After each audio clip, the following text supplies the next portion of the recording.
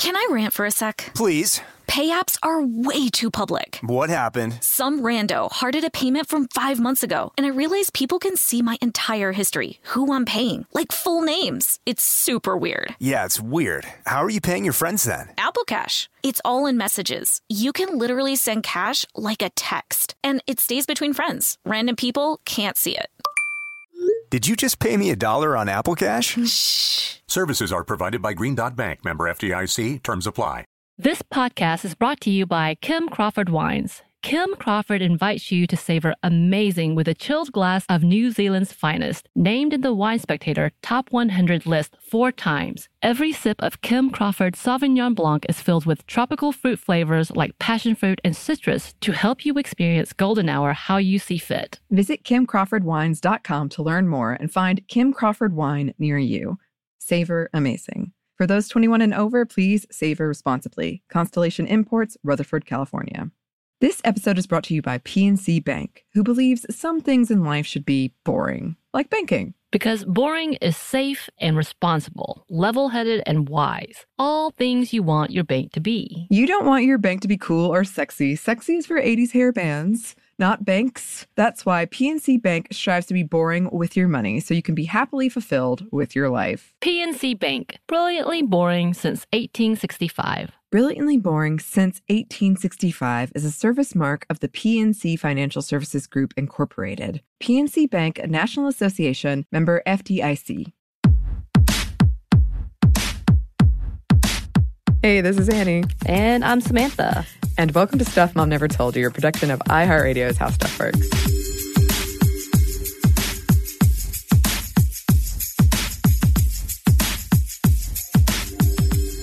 Okay. All right, here we go. Today, we are finally tackling a topic I have wanted to talk about for a long time. I believe in the first ever episode that I was on that wasn't kind of an intro episode, right? I mentioned that I wanted to talk about this. Right. I think you told me that pretty quickly as one of your ideas when we were discussing the future of Sminty. And I'm like, I don't know if I can contribute to this, but I will be there to listen.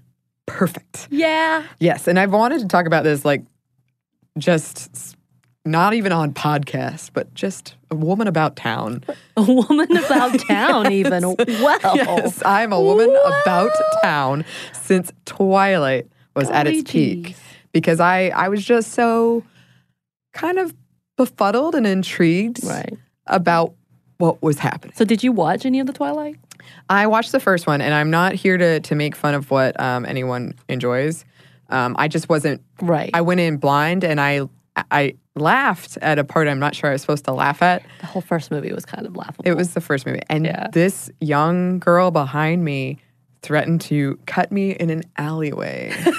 And I was like, I want to talk about this. One day I'll have a podcast of my own, and I can delve into why. So I was in the middle of the Twilight frenzy as well, and I was much older than majority of the Twilight people, who Twilight fans, I think, the fandom. And I will say it was really enjoyable, and I did like it because it was an easy read, and it was really like mind-numbing in the sense of like you don't have to think too hard into it. Yeah.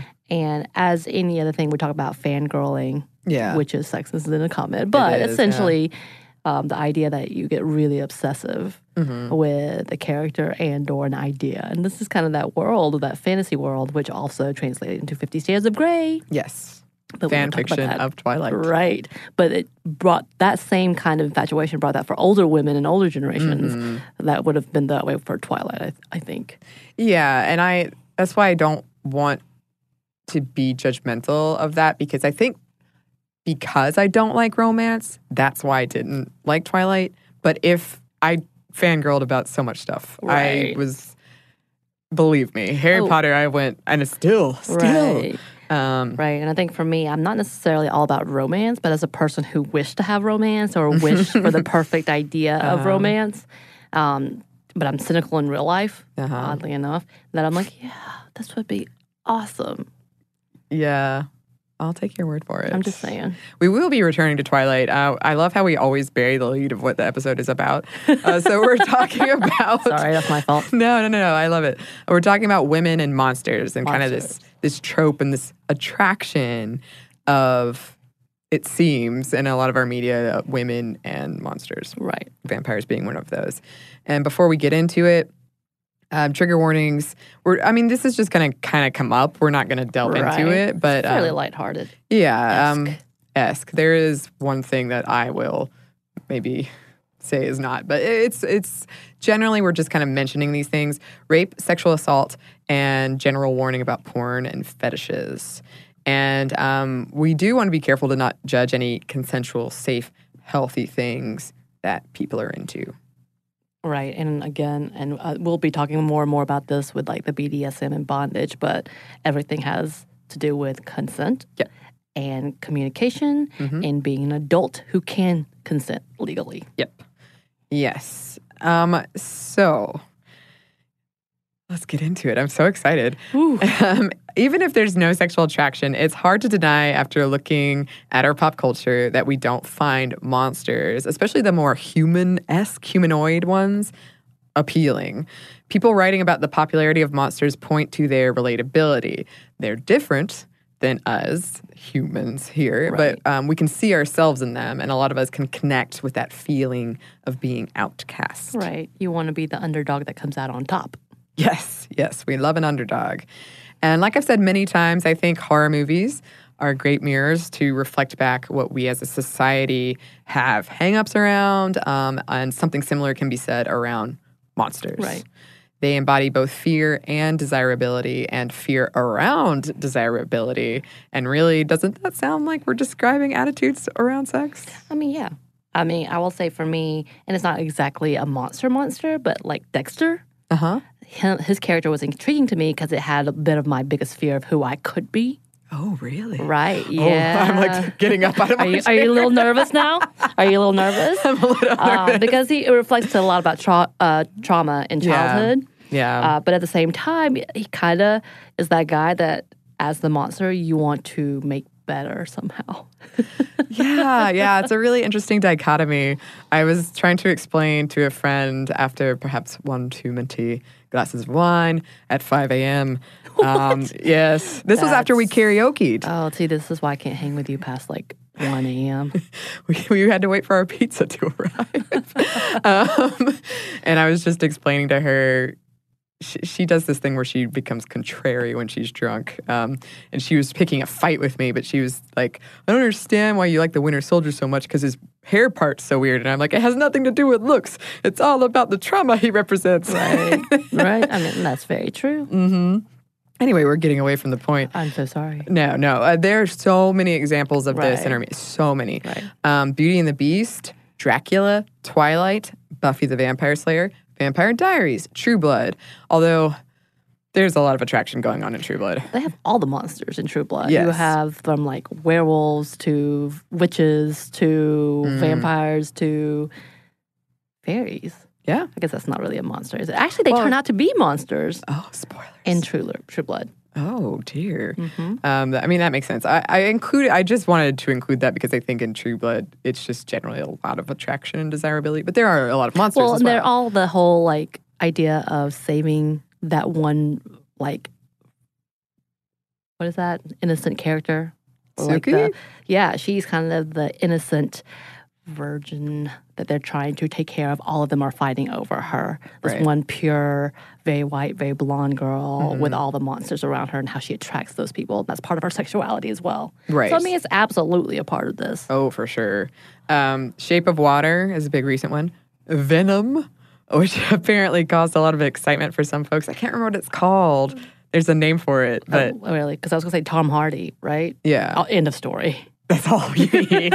I've never seen this movie, but Tom Hardy's. Oh, I've seen it an embarrassing amount of times because of my parody that I'm making. That's right. It's and all you're having for a song. Yes, it's all for I'm ready parody. to be in that. Oh, well, you will be. So good. And it's slightly different for this example of Venom because this was the audience being attracted to the monster as opposed to like in the movie. I think it's an interpretation from the audience. Oh, okay. But I wanted to include it. Tom Hardy. Yeah, but there's it was big enough that the company that produced this, which I believe is Sony, they released a trailer after the movie came out that painted it as a rom-com. It was that big of a deal. Are you kidding me? No, and it's great. It's It's great. I guess I need to watch it. I have not seen any of that yet. I mean, yes, but it's not good. But, apologies to anyone who likes Venom out there. I mean, no, but I mean, yes. Okay. I mean, you do what you want to do. I'm just going to warn you. It's fun, but perhaps not what I expected. Not good. Okay. Older movies were likely to include a less human-looking creature lusting after a human woman, like King Kong. I think there is something different about these old-school monster movies, too, because they were less about female desire and how we view it, and more about the male gaze, and were almost entirely written by men. It's like male creatures assaulting women. Right. And I guess if you think about how Dracula has changed over time, like he was really big monster, pointy ear guy, and now it's all of a sudden this beautiful man that glistens. Does he glisten? Well, according to Twilight, he glistens. Oh, okay. He twinkles. He sparkles. He twinkles. I'm sorry, he sparkles.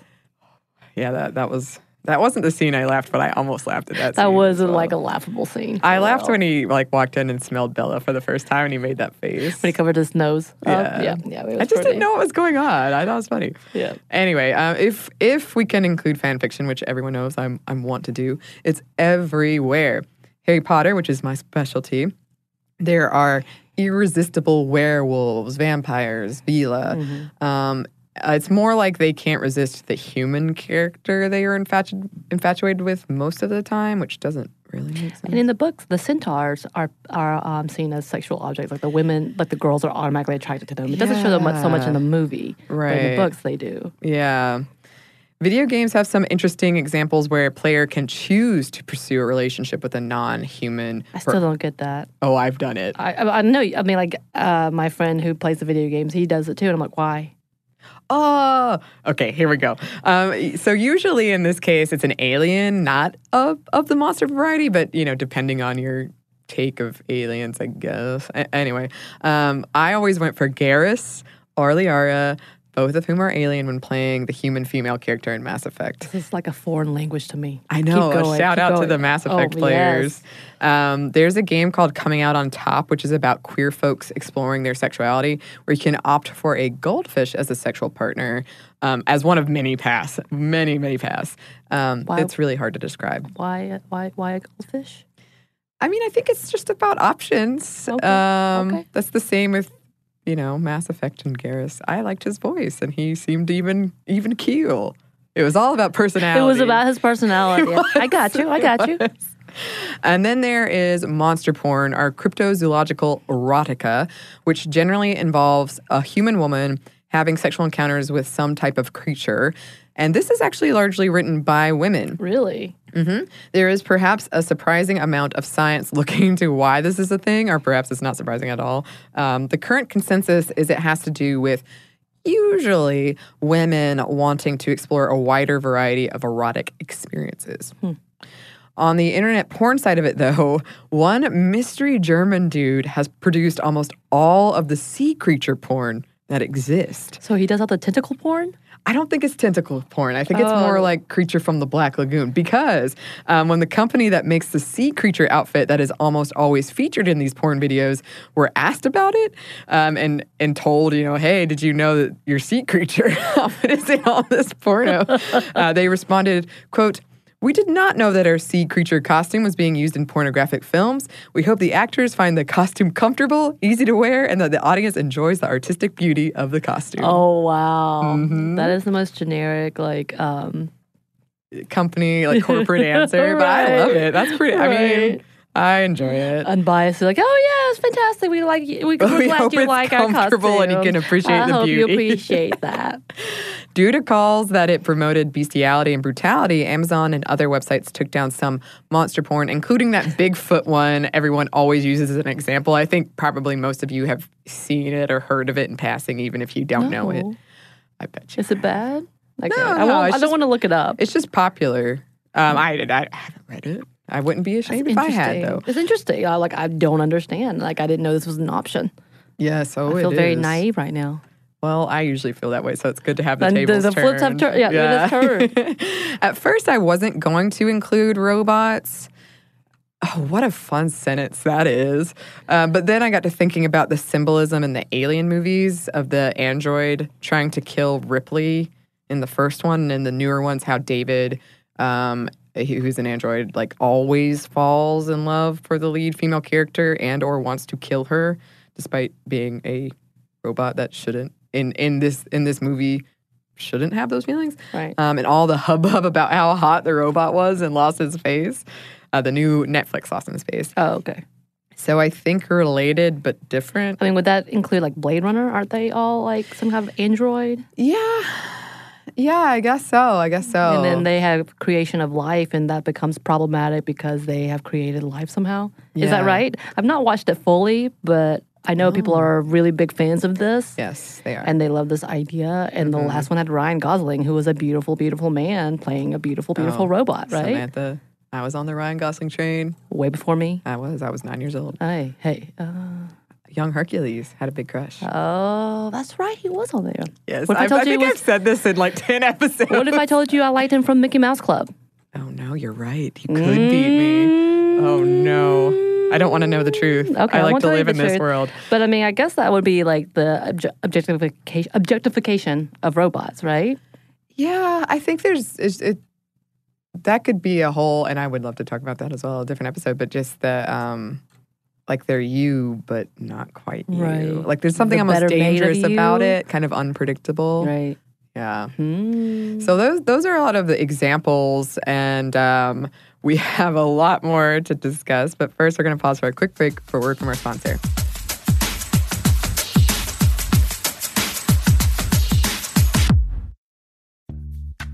Snag a Job is where America goes to hire, with the deepest talent pool in hourly hiring. With access to over 6 million active hourly workers, Snag a Job is the all-in-one solution for hiring high-quality employees who can cover all your needs. On demand, temp to hire, part-time or full-time. You name the position. Warehouse worker, retail associate, grocery store clerk, fitness trainer, baker, stylist, bellhop, podcast producer. Yeah, Snag a Job's got a worker for that. With our easy-to-use platform, you're able to seamlessly post and fill available positions quickly with a dedicated customer support team to provide all the help you need along the way. Kind of nice knowing you have a talent pool like that in your own backyard, right? Snagajob is the partner you need to keep your business running smoothly. So visit snagajob.com or text snag to 242424 to talk to an expert. Snagajob.com, where America goes to hire. This podcast is brought to you by Kim Crawford Wines. Life is busy. There are so many things on your to-do list with so little time to do them. And you're always thinking about others' needs before thinking of your own. Trust me, we understand. Kim Crawford does too.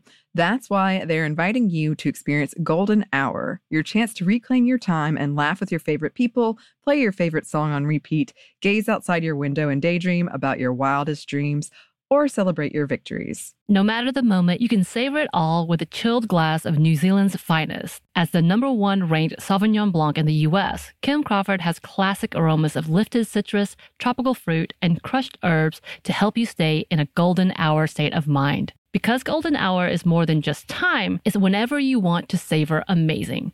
Visit KimCrawfordWines.com to learn more. That's KimCrawfordWines.com to find Kim Crawford wine near you. Savor amazing. For those 21 and over, please savor responsibly.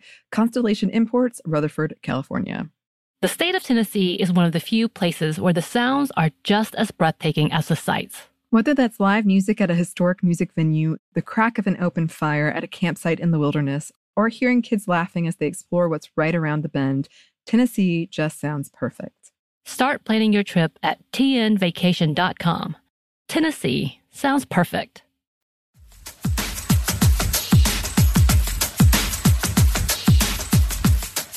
And we're back. Thank you, sponsor. We're not the only ones who are curious about this, or I'm not. I mean, Samantha's just kind I'm of... just learning. This is a fascinating topic, so let's keep going. Okay. Psychologists think that it in part has to do with the allure and thrill of the unknown. Right. There's also an inherent power dynamic, a submissive dominant layer that some people are attracted to. On top of that, monsters can often represent repressed sexuality, especially things that are taboo or perverse, and sexual desire. Monsters can represent raw animal passion and also often exemplify exaggerated masculine traits. It can be exciting and different, and sometimes people are attracted to that danger, kind of like we were just talking about. Something else I found said early examples of this, especially in children's movies like Beauty and the Beast, were meant as almost moral tales of male predatory behavior and gender roles in scripts. So men, in this case, are animalistic with insatiable desires, and women either will fall victim to that desire or have to cater to it. Right. I guess you could say that about the Red Riding Hood, Little Red Riding Hood. Yeah, that came up as an example as well. Belle's love, and in this case you can read it as femininity and her sex, makes the Beast human. It redeems his animalistic, brutish nature, brings out his best qualities. Without it, he is a monster. But Gia Tolentino wrote in The New Yorker, the half-buried truth about Disney's Beauty and the Beast is that in the end, the prince is a letdown. I thought so too. Like it's not as good as the Beast? No, it's not even that. For me, it was for a lot of people because you do spend the whole movie with this character, and then it's like a blonde ponytail dude. Right. Like, wait, whoa. Right. I just remember thinking, no. Right. You like the goofy manner. I guess I think I was just... I'm thinking about the scene where she's teaching him how to eat correctly. Right. And he's like, oh. Was always like a big bumbly guy who stops and he's like, oh, thanks. Yes. I think it's just you spend time... Like, it's kind of odd to, at the end, here is this character, and it just feels jarring, kind of. And if it is, like, the top search result, if you type in Beauty and the Beast prince, and it's a letdown. So a lot of people think that. Okay. And there's also Stockholm Syndrome involved in that particular example. Right. Can also be interpreted as Belle sacrificing her freedom and the Beast sacrificing what made him different. And then, kind of related, Buffy has that, and I love Buffy the Vampire Slayer, but it has that problematic thing with Angel and Buffy where the second after they have sex, he becomes a mindless monster and she loses him. Right. And then there's also the problematic thing of the attempted rape of Buffy by Spike. Don't they get together in the end? They get together at some points over, I can't remember how it ends. I just remember that being a thing, and I'm thinking, they do get together. Wow. So he tried to rape her, but then they got together. Yeah, but there's so many things. And then this is a whole cautionary tale. If you have sex, it's going to be really bad. Yes. The guy who you like will be an ass. Yes. That was me trying to You were going to say something worse, but I got you. Yeah, and then there was that book, I think it's written by R.L. Stine. It was definitely one of those teen thriller / horror writers that I loved. Wrote an adult novel, which included this like monster character that I think came from incest somehow, and he's a horrible man, a horrible thing with no mind, and the mother is trying to control him or whatever, and then he goes out and eats people. But one of the scenes, he's raping a woman that he's essentially eating at the same time on a carnival ride, I believe. What? It was really like, what is going on? And of course, the woman who was eaten was the slut of the characters. So there was like 4 college friends, and the virginal, is that a word? Yeah. Where the virginal one was like protected somehow, but the slut character was the one that ended up being eaten and raped as if she deserved it. And she tried to, I think, entice him as a way to try to get away from him, as if like giving what he wanted, the monster wanted, she could maybe live, but she of course doesn't. Right. I just remember that being like, oh my God, what is happening? Yeah. So it kind of took all the tropes of the cliches of monsters and films and all of that, and women within monsters and books. It's kind of like, what the hell just happened? Yeah. It was really weird. Yeah, that sounds a lot like, have you ever seen Cabin in the Woods? Yes. It sounds like that. But Cabin in the Woods is a parody. Right.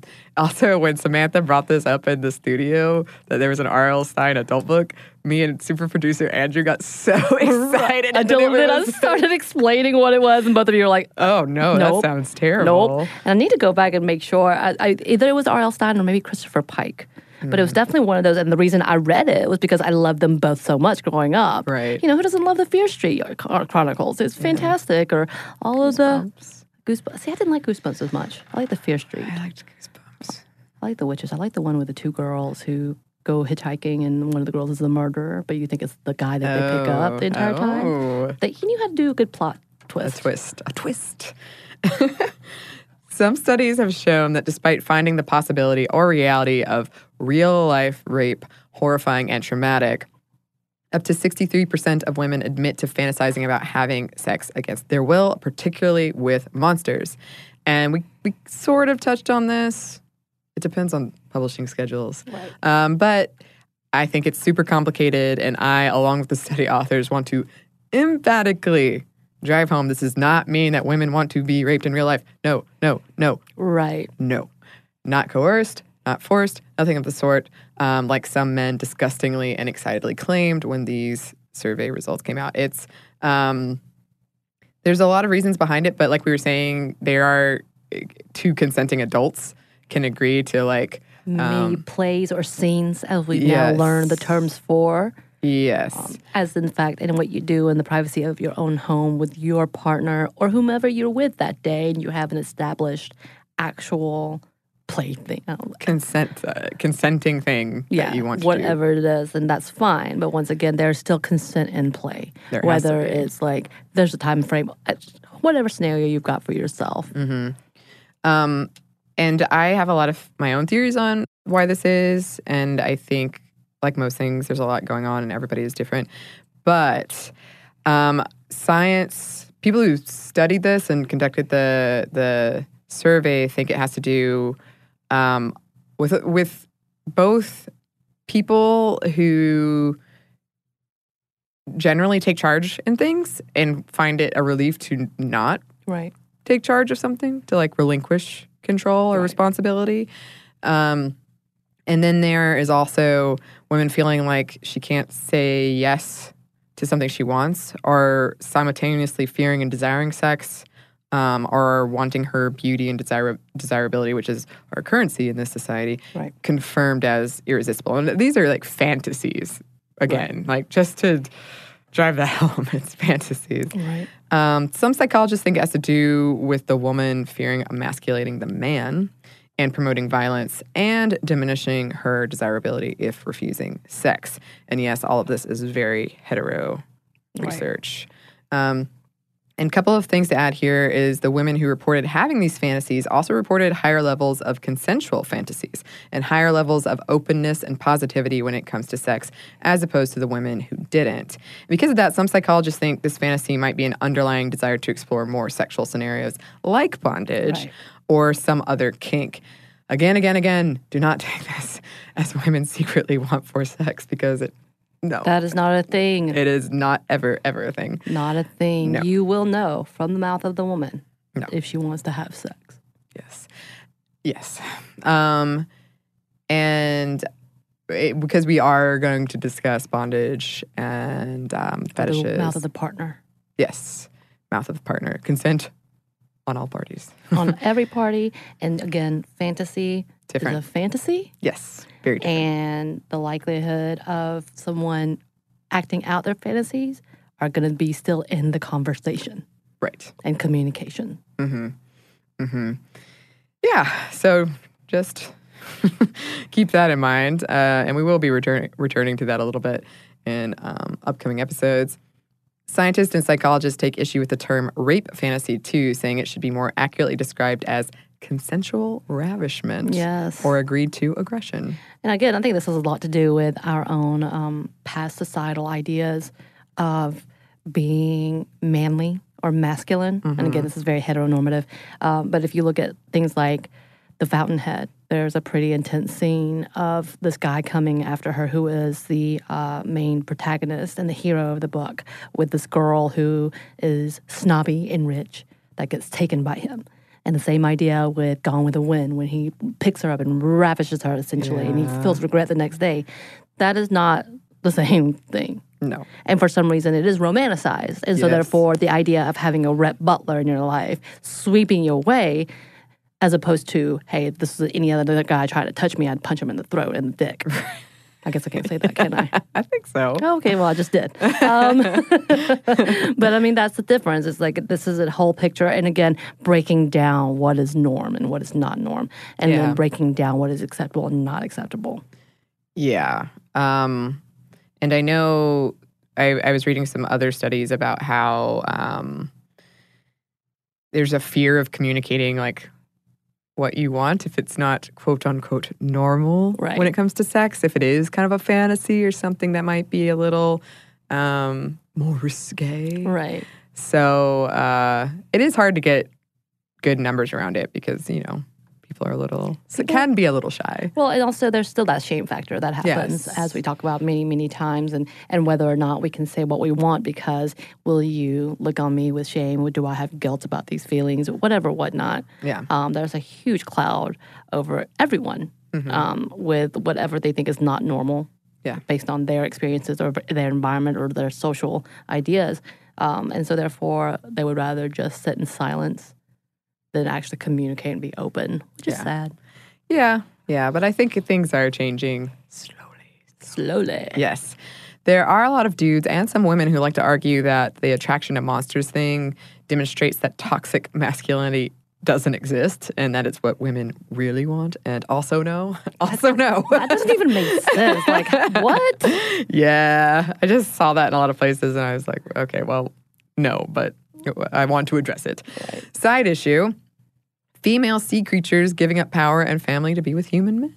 Because I've seen that in a couple of things, a la Ponyo or The Little Mermaid. Other related side issue, the, quote, monster hotness gap. I did not coin that. Or the fact that generally speaking, female monsters have to be hot and overly sexualized. But this isn't as often the case with women and male monsters. Just think of monster Halloween costumes for men versus women. Yeah, that like... I mean, you and I are talking also the fact that when we look at the movie with Megan Fox.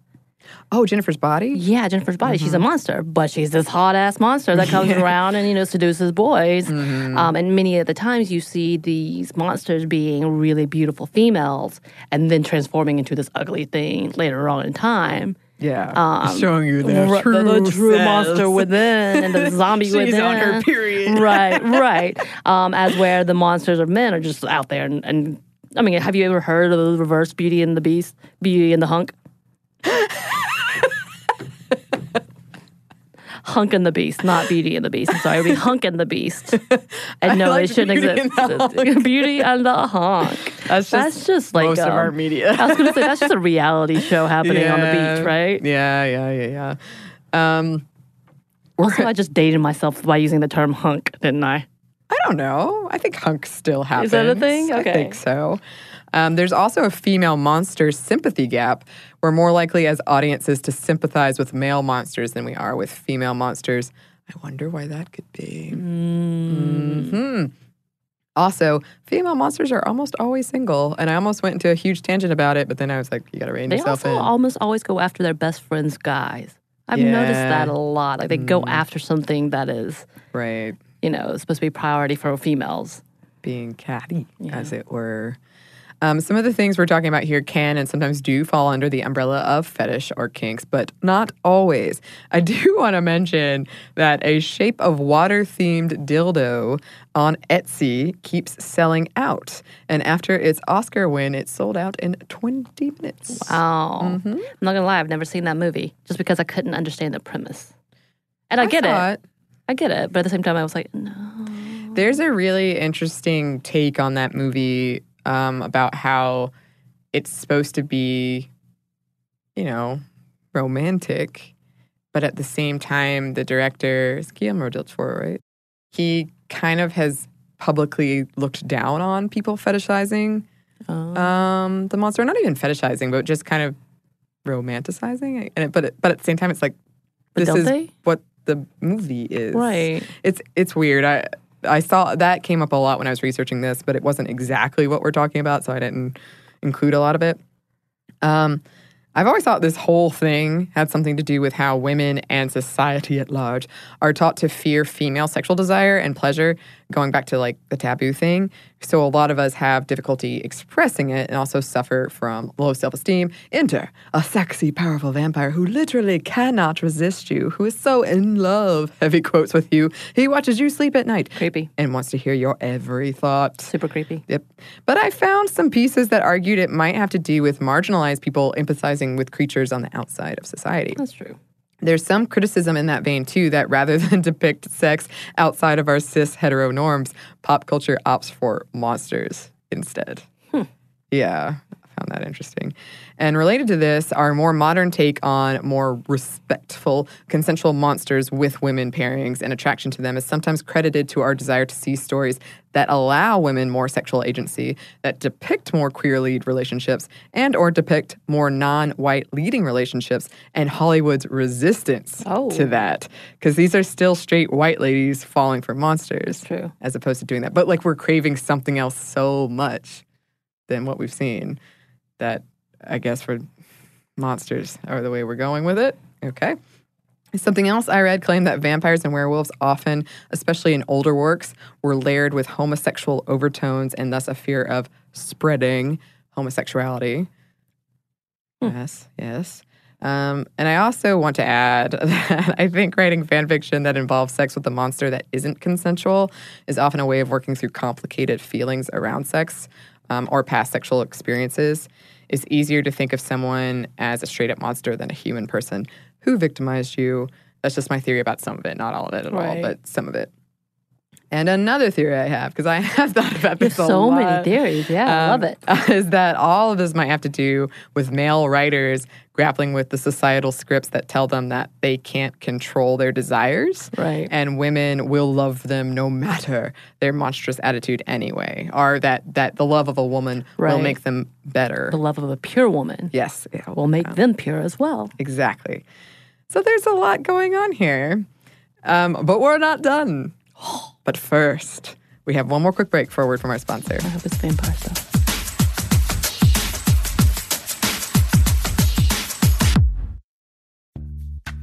Snag a Job is where America goes to hire, with the deepest talent pool in hourly hiring. With access to over 6 million active hourly workers, Snag a Job is the all-in-one solution for hiring high-quality employees who can cover all your needs.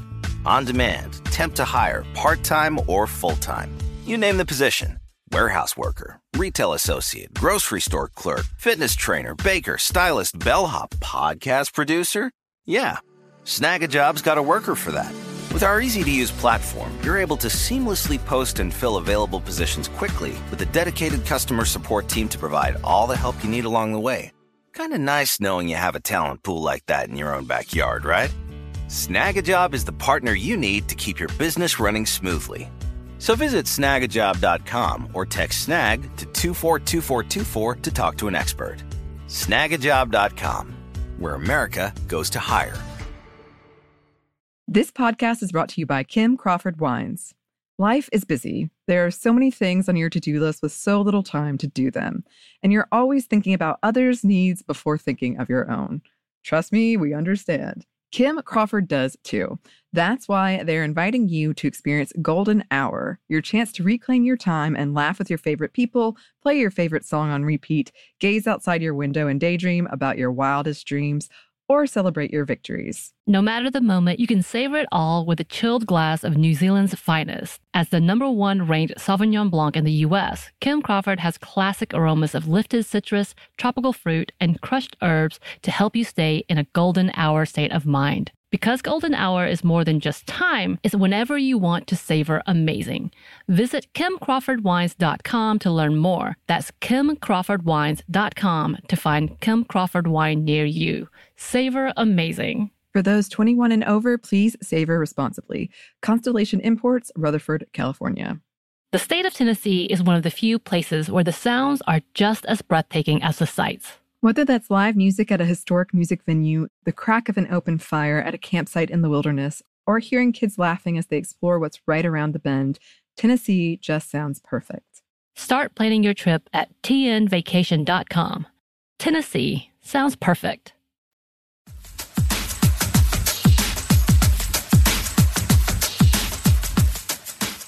And we're back. Thank you, sponsor. And we are back with vampires, yes. Samantha. Because I did want to look at them specifically for a second. And I asked you before we did this if you had any kind of monster attraction things going on. And you said... The one thing that I've always really, really liked are vampire stories. And I've loved them from the beginning. And this is why I also say I did know about Twilight. I also loved Interview with a Vampire. That was one of my favorites. I even watched the one with Jim Carrey. The really, really old school one. What? What is that? It's like a comedy. Yeah, good gosh, it's so old. Jim Carrey was a vampire? Yes, he transforms into a new vampire. Oh. And it was, it only got 18% on Rotten Tomatoes. But it was a 1985 film. Uh-huh. And yeah, he gets bitten. I can't remember the quite premise. He gets bitten and he's slowly transforming. And obviously it's a bit of a comedy. Yeah. But yeah, I even watched that one because I really liked it. I liked the idea.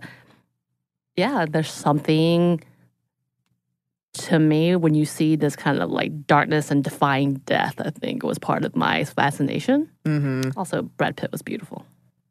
Yeah. I will say the scene between him and Kirsten Dunst was really, really creepy. It almost did not make me happy. It definitely didn't make me happy. But it's very sexualized. Like I feel like of all of the monster movies or like that type of non-human movies, vampires are the most sexualized to me than anything else. I would agree. I would agree with that. And that's why we have this whole section specifically for them.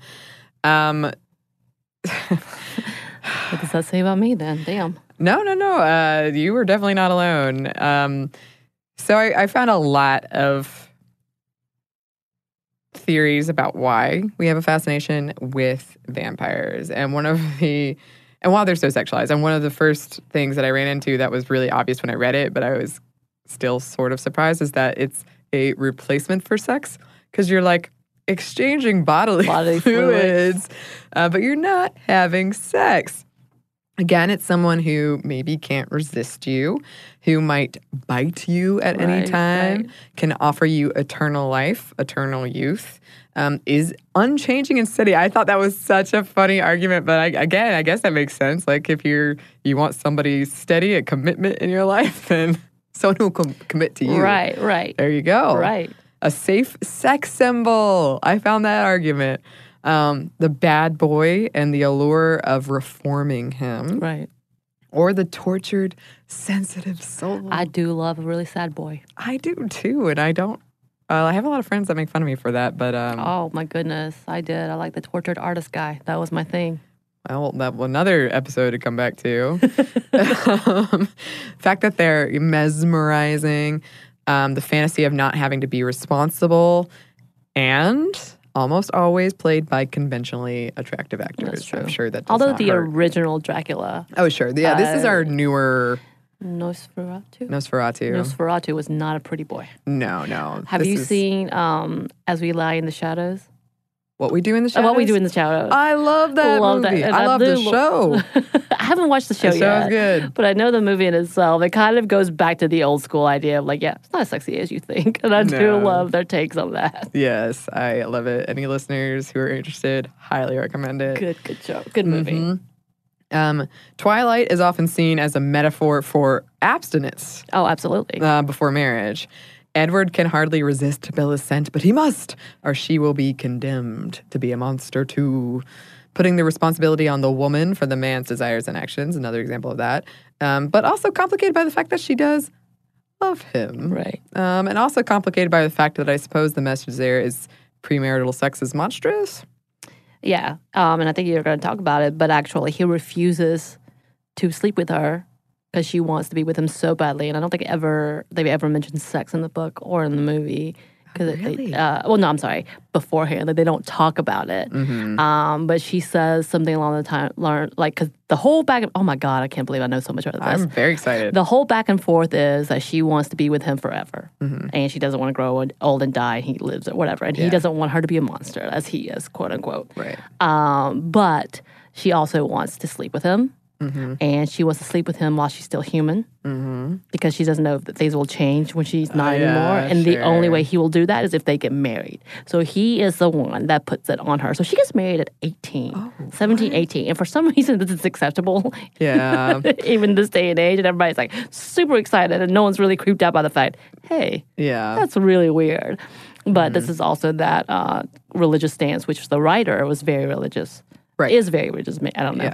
Yeah, she is. And that was part of her thing is the appeal to sexual attraction. But he was such a good guy and such a good man that he makes sure that they're married first. Mm-hmm. And that's her reputation Yeah. is not marred. Yeah, we don't want that. Because, at 18, when you get Sure. married in 2005, Yeah. it's completely normal. Right. And I did read that part of the appeal of Edward is that his love for Bella propels him to combat his monstrous urges. Yes. Interesting. Yes. And I've said it before, we've talked about it in other episodes around stalking is not romantic, but the romance between Bella and Edward displays many signs that are precursors to abuse, if not outright abuse, and stalking and controlling behavior.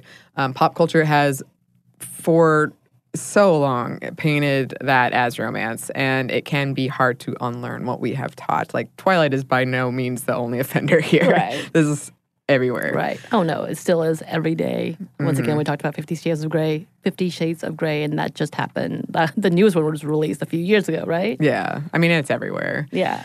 But I did want to put that in there. We are aware that watching someone sleep against their will, perhaps. Super creepy. Yeah. Please don't do that. One article claimed that the popularity of Twilight and other modern vampires is almost entirely straight women being attracted to gay men. Okay. And women being attracted to something dangerous yet safe. Like, they're powerful, but they also have a lot of self-control. Like, they can protect you. Right. I don't know. It's this whole, being saved idea. Yeah. And being pure and walking into something dangerous once again. Because both Bella and even in True Blood, that's the same idea. And in the old school Bram Stoker's Dracula with Gary Oldman. Yep. And Winona Ryder. Yep. It's the same thing. She's this pure woman that comes through as an idea of saving an individual. And I will say True Blood did a better job of, at least, I guess because they had 6, 7 seasons long of exploring her sexuality a little more and her being a little more demanding. She dreams that she has a threesome with him. Oh. Yeah. Oh. It was very Threesome, shocking. you're saying. Threesome. What? With 2 of the vampires, though. Oh, okay. I don't remember that show very well. I only watched first 2 seasons and with my friends. And again, I really like that show. But I did like Godric. I remember Godric very vaguely, and I liked him. Alex Skarsgård. I don't know who he was. Godric. He was the one that the old. burned. The old human character. In the end, he was one of the first vampires. Yes. Yeah. Yes. I think it really is a desire to see something different than what we have seen. Right. I also want to include in here briefly that when I was researching this, some examples included things for monsters that I found troubling. And I think there is a layer of ableism and misunderstanding of mental illness that is at play in a lot of this. I just wanted to mention that. I came across some examples that I was like, I don't know. This whole idea is so demeaning to women in general, and those who identify as female, or just anybody who, there's nothing wrong in delving into an imaginary world where you want more, or you want something that is purely your fantasy. You can think what you want. Again, I still like vampires. I still think it's fantastic. I still like the idea of that kind of fantasy realm. But A, I don't want to be stalked. B, I don't want anyone to draw blood from me. So, yeah. You know what I mean? Yeah. But there is that fine line of where do we push this idea where women become these objects of whether it's they have to be the representation of purity, and they should be always pure and gentle and kind and giving and change people, which is my own personal struggle in trying to be I gotta help and fix people. That's not a true thing, but these films oftentimes portray that as this is the best way to be a woman. Yeah. You know what I mean? Or this is the best way to be a good partner. And you start looking at things like 50 Shades of Grey and understand, I think what I do like about all these things is it does portray that women are sexual and do desire to be a part of that fantasy life and to do some more exploration, and that these conversations should happen, but they do definitely put women in a box, and you have to be careful on both of those levels. Yeah. And also, with most media that we enjoy, well, I don't know about most, but a lot of media is an exaggeration of life. Right. Like, that's why we're going, is Right. because it takes something that maybe we feel and exaggerates it. Like, Right. superhero movies are a great example. Right. They're still human characters. I mean, when it's done well, they're human characters you can relate to, and they're dealing with things we can relate to, but on a bigger scale, like on a more exciting, imaginative scale. Right. So I think that is at play here as well, because, I mean, it's just different than a rom-com. It's a little more You want something- dangerous. You want something a little dangerous. Yeah. So we're about going to wrap this up. We didn't really get into, except for you briefly, Samantha, human monsters a la Right. Dexter, Yeah. because I think that is a different thing. That is. It's a whole different level of like serial killers. Yeah, and we kind of briefly touched on that with the recent, like the Ted Bundy Right. documentary and the You on Netflix. That is a different thing. I'm happy to talk about it at a future date. But basically, human sexuality is complicated and is influenced and shaped by a plethora of things. And it comes out in many different forms in many different ways. It does indeed. And we would love to hear from listeners about your favorite monster movies, if you've written any stories or fan fiction. Oh, yeah. Would love to read it. You can email us at stuffmediamomstuff@iheartmedia.com. You can also find us on Twitter at momstuffpodcast and on Instagram at stuffmomnevertoldyou. Thanks as always to our super producer, Andrew Howard. Mr. Howard. And thanks to you for listening. Stuff Mom Never Told You is a production of iHeartRadio's How Stuff Works. For more podcasts from iHeartRadio, visit the iHeartRadio app, Apple Podcasts, or wherever you listen to your favorite shows.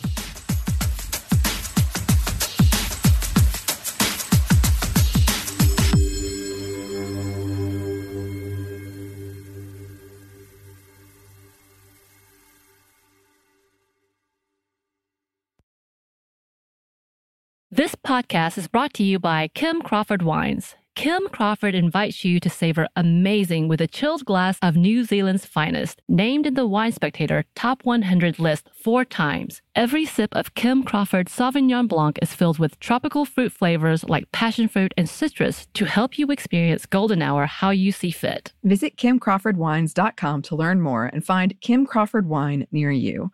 Savor amazing. For those 21 and over, please savor responsibly. Constellation Imports, Rutherford, California. This episode is brought to you by PNC Bank, who believes some things in life should be boring, like banking. Because boring is safe and responsible, level-headed and wise. All things you want your bank to be. You don't want your bank to be cool or sexy. Sexy is for 80s hair bands, not banks. That's why PNC Bank strives to be boring with your money so you can be happily fulfilled with your life. PNC Bank, brilliantly boring since 1865. Brilliantly Boring Since 1865 is a service mark of the PNC Financial Services Group, Incorporated. PNC Bank, a National Association, member FDIC. The state of Tennessee is one of the few places where the sounds are just as breathtaking as the sights. Whether that's live music at a historic music venue, the crack of an open fire at a campsite in the wilderness, or hearing kids laughing as they explore what's right around the bend, Tennessee just sounds perfect. Start planning your trip at tnvacation.com. Tennessee sounds perfect.